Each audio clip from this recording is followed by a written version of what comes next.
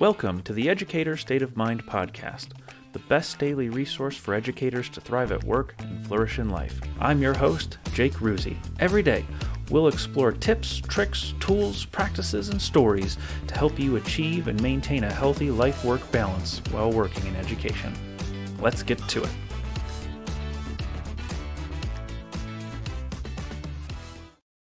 I was having a conversation with a friend the other day, and we started talking about an interesting topic. The topic was, should educators hold themselves to the same standard in the community that they do in the classroom or in their school? And to be honest with you, it's not really a question that I have to think about very hard. I know what my answer is, and I know how I'm going to defend it every single time. And it comes down to one simple idea. When we're thinking about whether or not a teacher or a counselor or a principal should act the same way in their school as they do in the community, my answer is absolutely not. For one reason. We are not our jobs. And if we try to be our jobs all the time, then we're not going to be able to be doing this for very long. We are not our jobs.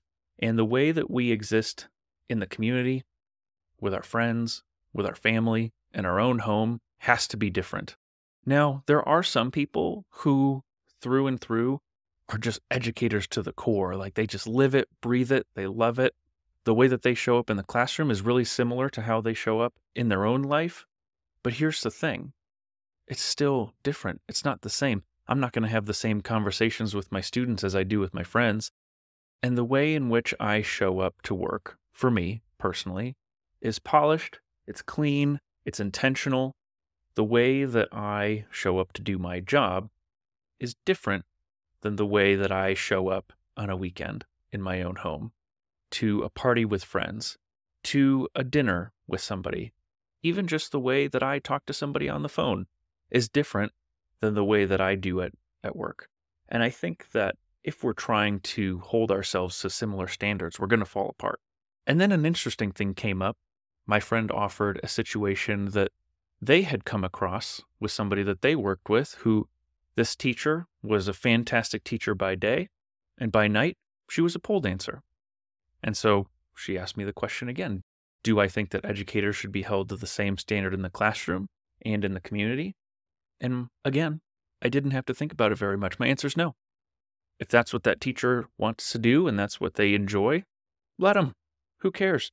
I'm sure you've seen the news headlines of teachers with OnlyFans, and to be honest with you, I could care less.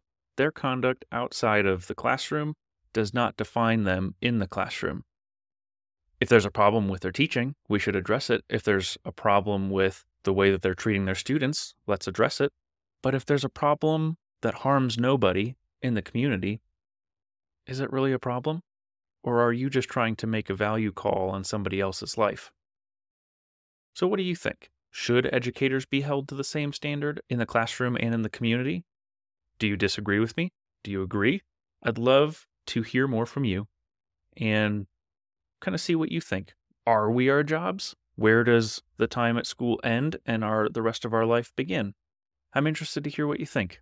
Thanks for listening. I will see you tomorrow.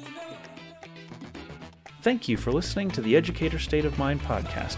If you enjoyed today's episode, don't forget to follow, rate, and leave a review. Your feedback is extremely valuable because together we can make this show the best daily resource for educators. And did you know that you can get involved with the show? If you'd like to learn more about being a part of the podcast, head over to jakeruzzi.com/podcast for more information. I accept submissions for episode ideas, sound clips to include in the show, and invitations for interviews. If you have something important to say, let's get it on the show. Thanks again, and have a spectacular day.